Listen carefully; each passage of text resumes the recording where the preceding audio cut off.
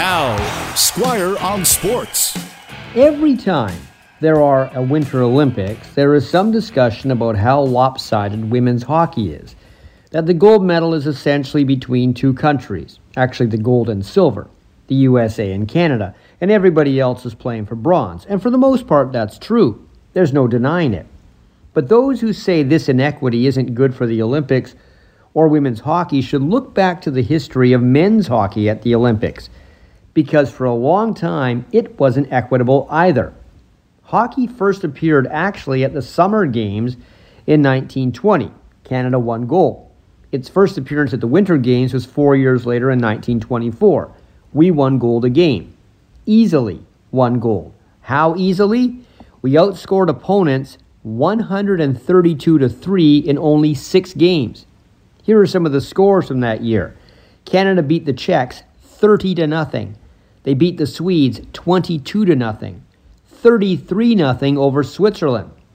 We won 6 of the first 7 Olympic men's gold medals, with Great Britain winning the other one in 1936, using mainly guys who grew up and played the game in Canada. Then, starting in 1956, the Soviet Union became an Olympic power in hockey and won 8 of the next 10 Olympic tournaments, with a couple of U.S. surprises thrown in. The point being, hockey was lopsided on the men's side for a long time.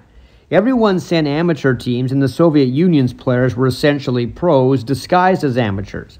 It wasn't until the NHL sent its people starting in 1998 that there was more than 1 or 2 teams in the Olympic gold medal conversation.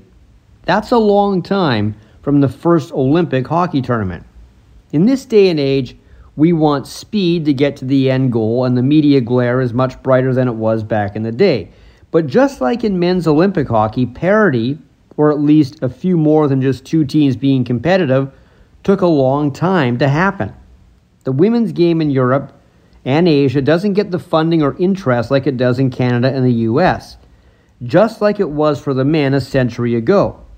The International Ice Hockey Federation is going to have to keep promoting the game and getting the funding to these countries to get them closer to the Canadians and the Americans. Squire on Sports on 980 CKNW.